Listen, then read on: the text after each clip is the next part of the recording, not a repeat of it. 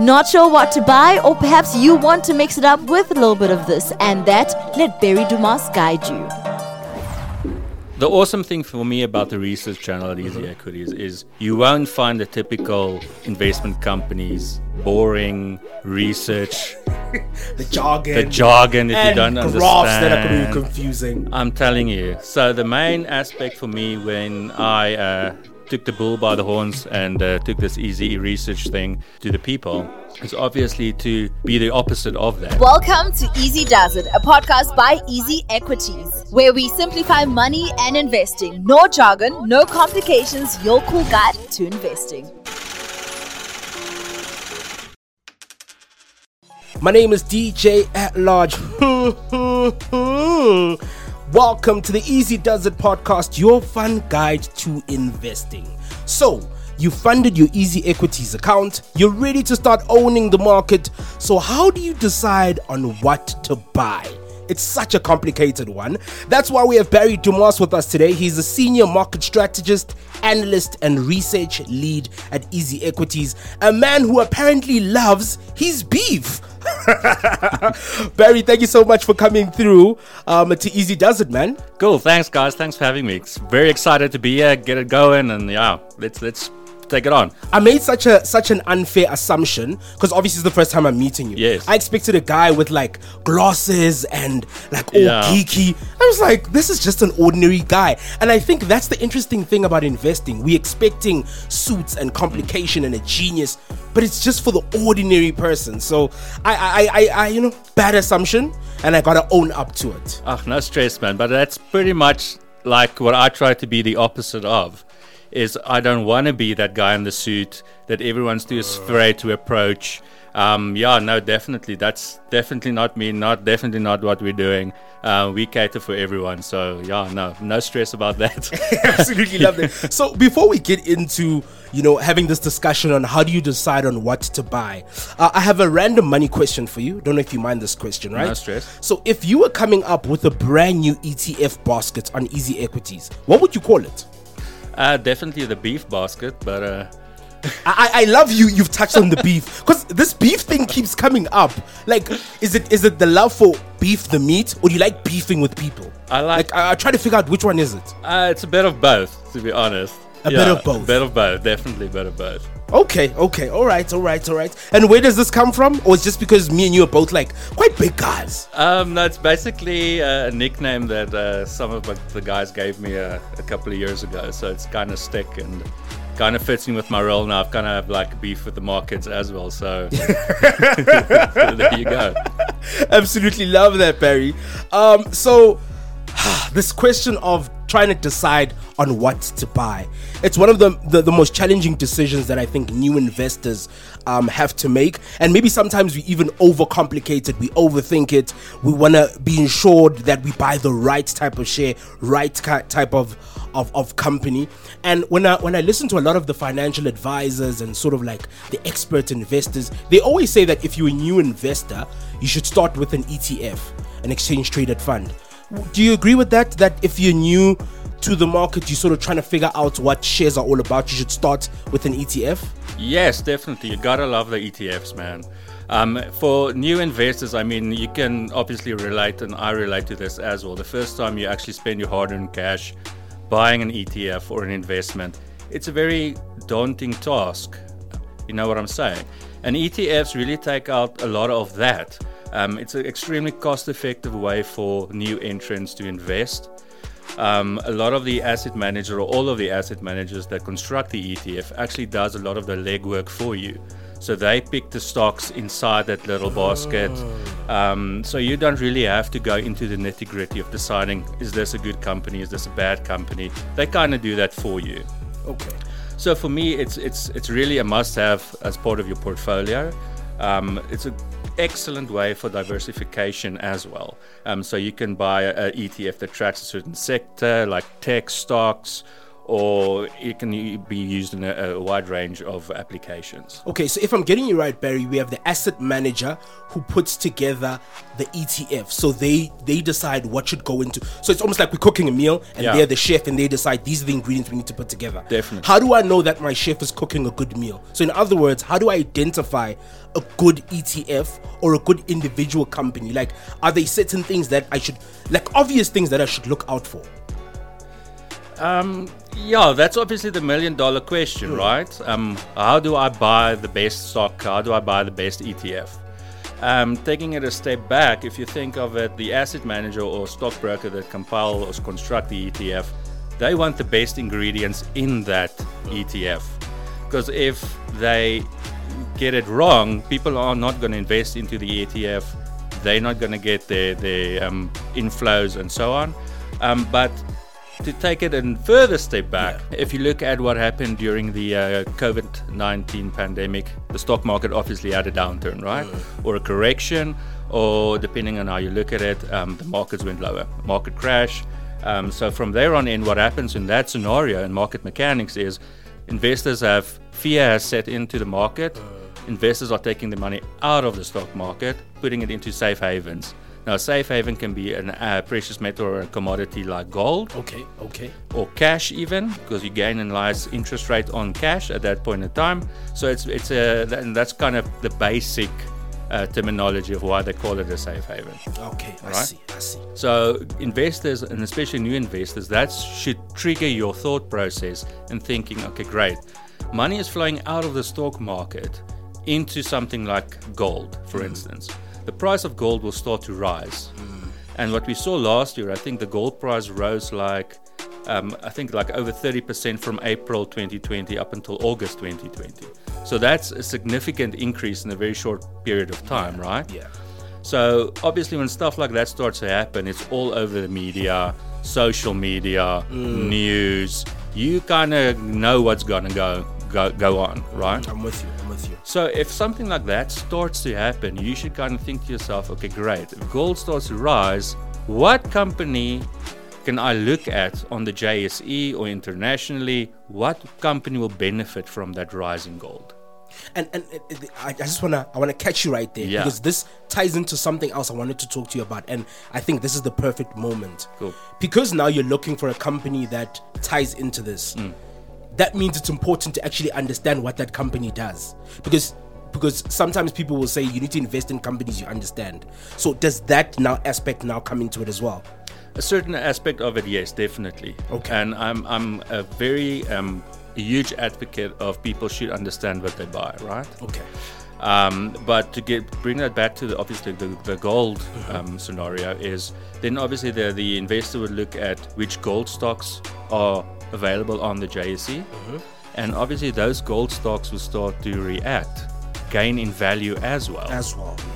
Okay. So that's a pretty simplified way for new investors to look at the mechanics of the market, and when they start looking for quality stocks. So that's a very easy scenario, and that happens in each sector. So you have oil as well.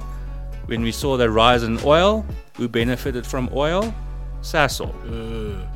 I'm with you. You know what I'm saying? So a little bit of it is you almost got to just be paying attention to what's going on in the world and what's happening in the country. Definitely. So if there's something that could impact a certain sector, then there's an opportunity for you to buy somewhere else or to buy in that sector itself. So I guess it's just about paying attention to what's going on in the world. And it doesn't even have to be a deep thing. Like we all knew the price of oil is going up. It wasn't a secret where this gentleman in a little room talking about it. So it's about paying attention to what's going on in the world and then seeing what sector that affects and sort of making like a strategic decision. Definitely.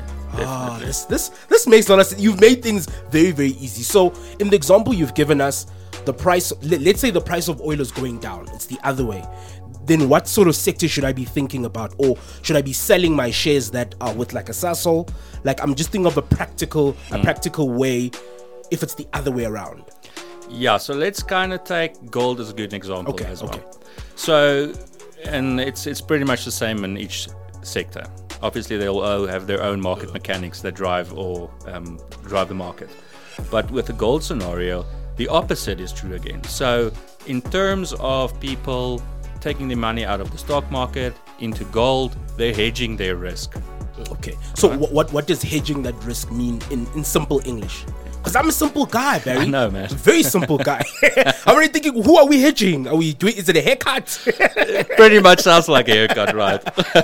No, but basically that's just a way to diversify your portfolio and to manage your risk within your portfolio. Okay. So I'm not saying you shouldn't sell everything and dump everything into a gold stock or gold, but take some of the money off the table, or even if you have free cash, put some of that just to hedge the risk, because obviously, like we saw and have seen over the decades, that the markets will rise again.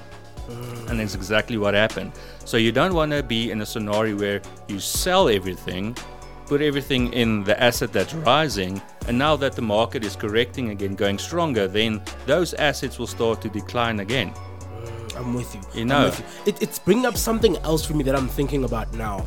Is that, yes, you're paying attention to what's going on in the world and in South Africa, which might affect your shares. But does that also mean that I've also got to constantly pay attention to what's going on with my portfolio? Or how often should I be looking at it? Because if now that I've learned the word hedge and I understand what it means, I need to be able to see how much risk I have. Like if gold is going down, you need to see how much of it is invested in gold so that I can actually move it to something else. Yes. So how often then should I be looking at my portfolio? Because I can sometimes be a bit crazy and look at it every day, and I don't think that's healthy. Yeah. But I mean, generally, how often do you look at your portfolio? My long-term investment portfolio, I look at probably like once a month.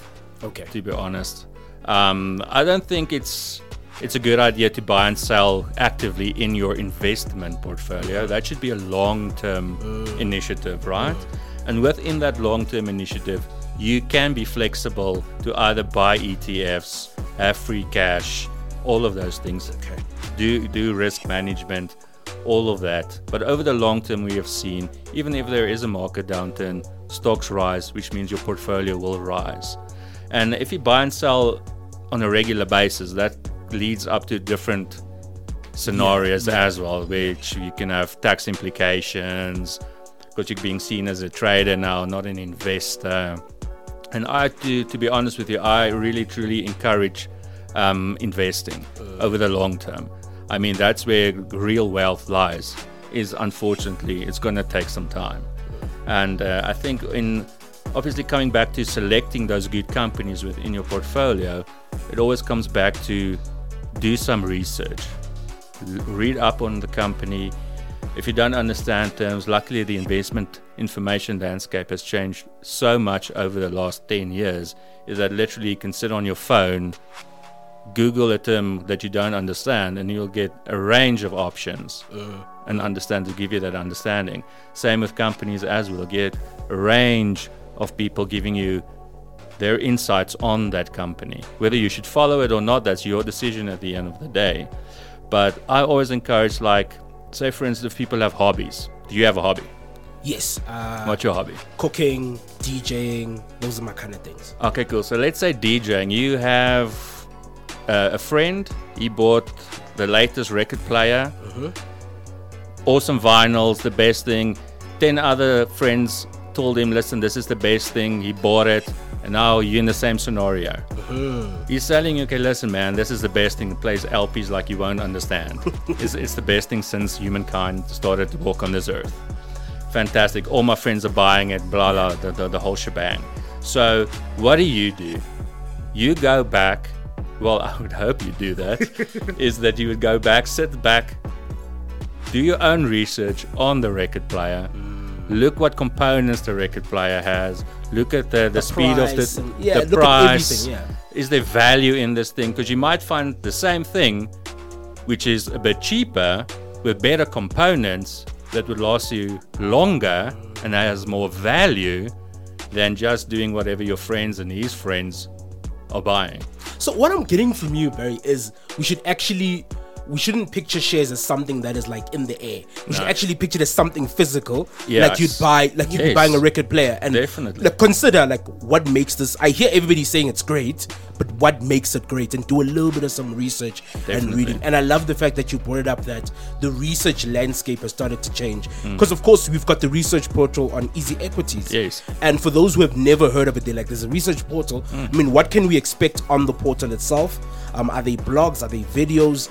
Do you sort of give us like a hint, nudge, something like this is going on in the market? I mean, if I do go onto the research portal, which is on the website, what can I find there? The awesome thing for me about the research channel at Easy Equities is you won't find the typical investment companies boring research. the jargon that you don't and understand. graphs that are going to be confusing. I'm telling you. So the main aspect for me when I took the bull by the horns and took this easy research thing to the people is obviously to be the opposite of that. To talk in terms that everyone understands. Although we do all the legwork before we release anything. Thank goodness you're alive, Barry. Yes. Do all that hard work for us. So by the time we get it out to you guys, it's in a very simplified way for you guys to understand and everyone to understand. So on the portal, you can definitely find a diverse combination of blogs. You can find stock picks that we try to do now as well to get that out to guys. We are doing bespoke content like single stock research notes, which is the actual diving deep into a company, getting all the information, what's the outlook, and then we simplify it and give it in an understandable manner across to the guys. And the thing that's the coolest thing for me on the research channel is we also started to include our investors, our clients, to find out what their perspective is on stocks. So interesting. yes, so because everyone wants to know what everyone's buying. And if our clients start sharing their experience, their thought process on a stock like Sasol or whatever they're looking at, I mean, that's a different perspective than our perspective, which is awesome. Because we definitely encourage everyone to have a voice, all of our clients to have a voice. And I just love it, man. Like the spirit of a community where people can share their experiences, exactly, the ups and downs, the good and the bad, what is working for me, what's not working for me, lessons and mistakes and all of that. Exactly, and some of those research notes that the guys have sent us are hot. I'm telling you, the stuff that comes out there is amazing. Really, I'm actually so proud of all of those guys. But yeah, I love it, and that's the kind of content you'll find on our channel. It's definitely not something you're going to find in Goldman Sachs' research channel. I can promise you that. So that's awesome for me, man. Barry, I feel like you've simplified something that I've been overthinking, because one, you've got the asset manager when we talk about ETFs that does all the hard work already. They do all the heavy lifting. And then we've got resources like, the research portal on the Easy Equities website where the work has already been done. The only part that I need to do, which I think is take responsibility of my own wealth, is to do a little bit of reading to see what's in there. They've put it together for me and they've simplified it and put it in easy English. They've done all the hard work and sleepless nights of figuring these things out. And all I need to do is sort of read and say, okay, there's stocks on gaming. Okay, what's it about? And read a little bit about gaming, and then you hear that in Asia it's been a huge, big, massive thing. So does it make sense to go into it now? Perhaps it does. So I love the perspective that you've given me, because I feel like I've overcomplicated it. I've worried so much, and oh my God, this is happening, and I see the price going. Like I think like you've made it so much simpler and so much personal as well, which I absolutely love. Barry, are you willing to give us like a sneak peek of what you have in your portfolio? I mean, I wouldn't mind copying one or two things that you're on. I'm going to use the resources that are in front of me. I mean, what can you give us maybe one or two stocks that you have in your portfolio at the moment? Yeah, so obviously this is not condoning anything or telling people to follow blindly. So in my local portfolio, I've tried and diversify across certain assets, if I can put it like that, or instruments. So I've got ETFs, I've got ETNs. Okay. And those are some of the terminologies that we can get into now at a later stage. But so some of the companies that I do hold is the classics like Naspers, Process, only because I owned Naspers and there's a corporate action on that.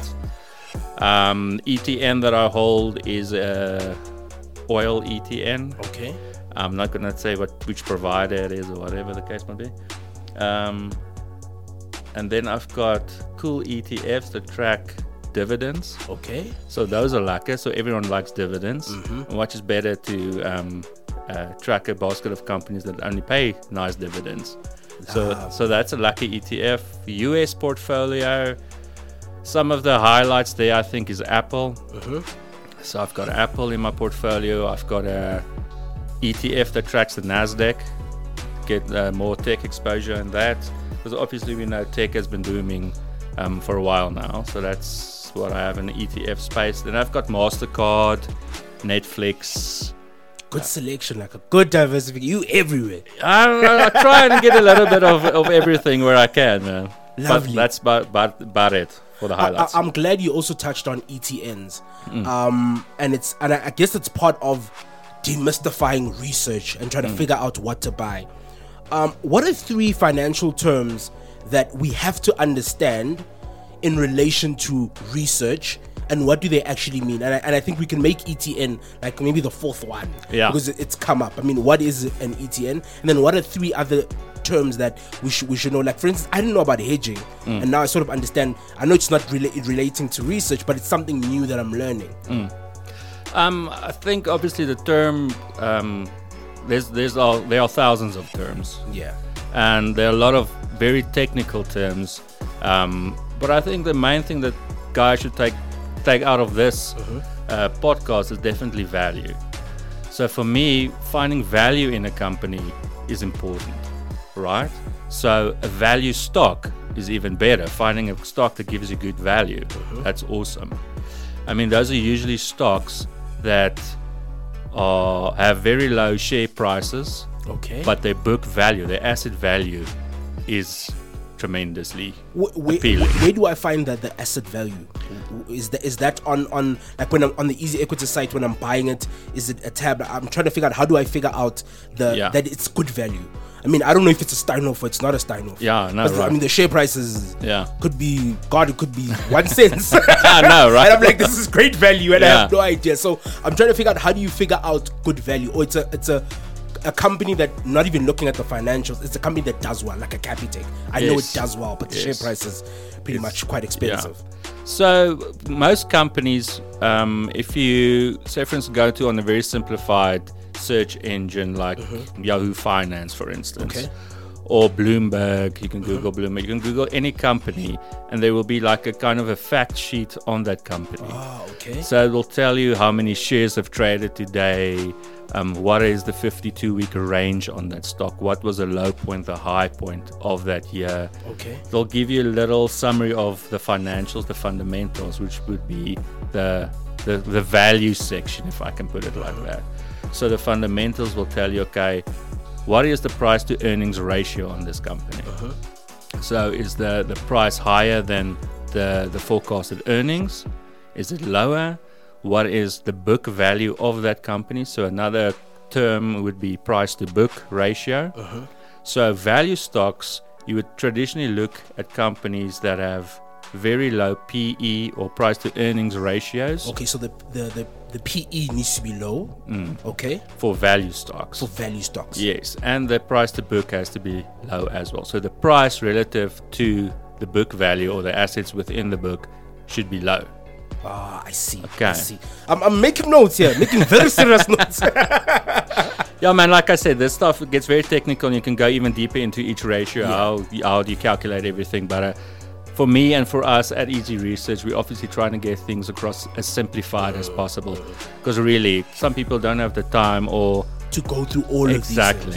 And I think it's great that we talk about this fact sheet, because it sort of also lets us understand the kind of work that you guys do, that when you guys are putting together an article, just how much detail goes into it and how much research is going into it. Because I don't want to be there trying to figure out what's the PE and does the PE match to this, but if there is a reputable source, whether it's the Easy Resource or another resource that can put these things together, then it sort of makes better sense for me. No, definitely, man. I mean, what the work that goes in behind it is really, there's a lot that goes into it. So we'll take all of the fundamental information. I even have a model that I run through. If I select a couple of companies, run it through a financial model to see, okay, is this good value? Is it maybe something that we leave for later on. So there's a lot of work that goes behind the scenes. And I think guys should really, and most financial institutions who do research, they have models. So it is reputable sources. They do a lot of work behind the scenes to give you guys, or to give everyone, kind of a look at what's going on within that company's financial health status, or whatever, what do you want to call it. But definitely. I think guys should definitely be aware of all of this and everything that the guys are doing. Lovely. So before we wrap things up on Stock Pick Easy with you, Barry, it wouldn't make sense if I didn't ask you about a stock and pick. At the top of your head, can you give me a little bit of a tip of a specific sector or maybe a specific company that I should just be keeping my eye on them? Yeah, no. I don't necessarily buy, but just, at large, just keep your eye on it. Just keep watching it. So, obviously, before the legal eagle starts swooping down and tells me what not to say, I think a sector that guys should keep an eye on is definitely the semiconductor space, which will translate into vehicles and EV market as well, the electric vehicle market. So the Teslas and so forth. Yeah. I should be looking at something similar. Something should be in that area. I would say similar, definitely. Obviously, valuations come into play as well. But it's a very new and exciting market to look at. Is there a blog post coming out? Can I expect something in the coming weeks, coming months? Well, we have done a couple on them already. Lovely, so guys, you must have a look. We did one recently on new stocks that we've added onto the platform in the EV market. So that's pretty cool to check out. Yeah. It's on there, man. Go and get it. Wow. Barry Dumas hanging out with us on Easy Does It. Thank you so much for your time, and I love the way you speak about stocks. When we usually hear people of your caliber talking about it, it's so complicated, so difficult, and you've made it so easy to actually just enjoy the ride of building wealth. Because sometimes people make it feel like it's a really difficult thing to do, but you've made it so much simpler, and I definitely appreciate that. Thanks, man. So we're gonna go get ourselves a couple of steaks. How do you have your steak? Medium rare, please. Medium rare. I'm a well done kind of guy. Oh no. And that's how we do on Easy Does It. Another fantastic episode. We are your cool guide to investing. Easy Does It, that's how we do. A big shout out to you for hanging out with us. Don't forget to subscribe. We are on Spotify and Apple Podcasts. Let us know what you think of this episode on Twitter and Insta. Our handle is @EasyEquities.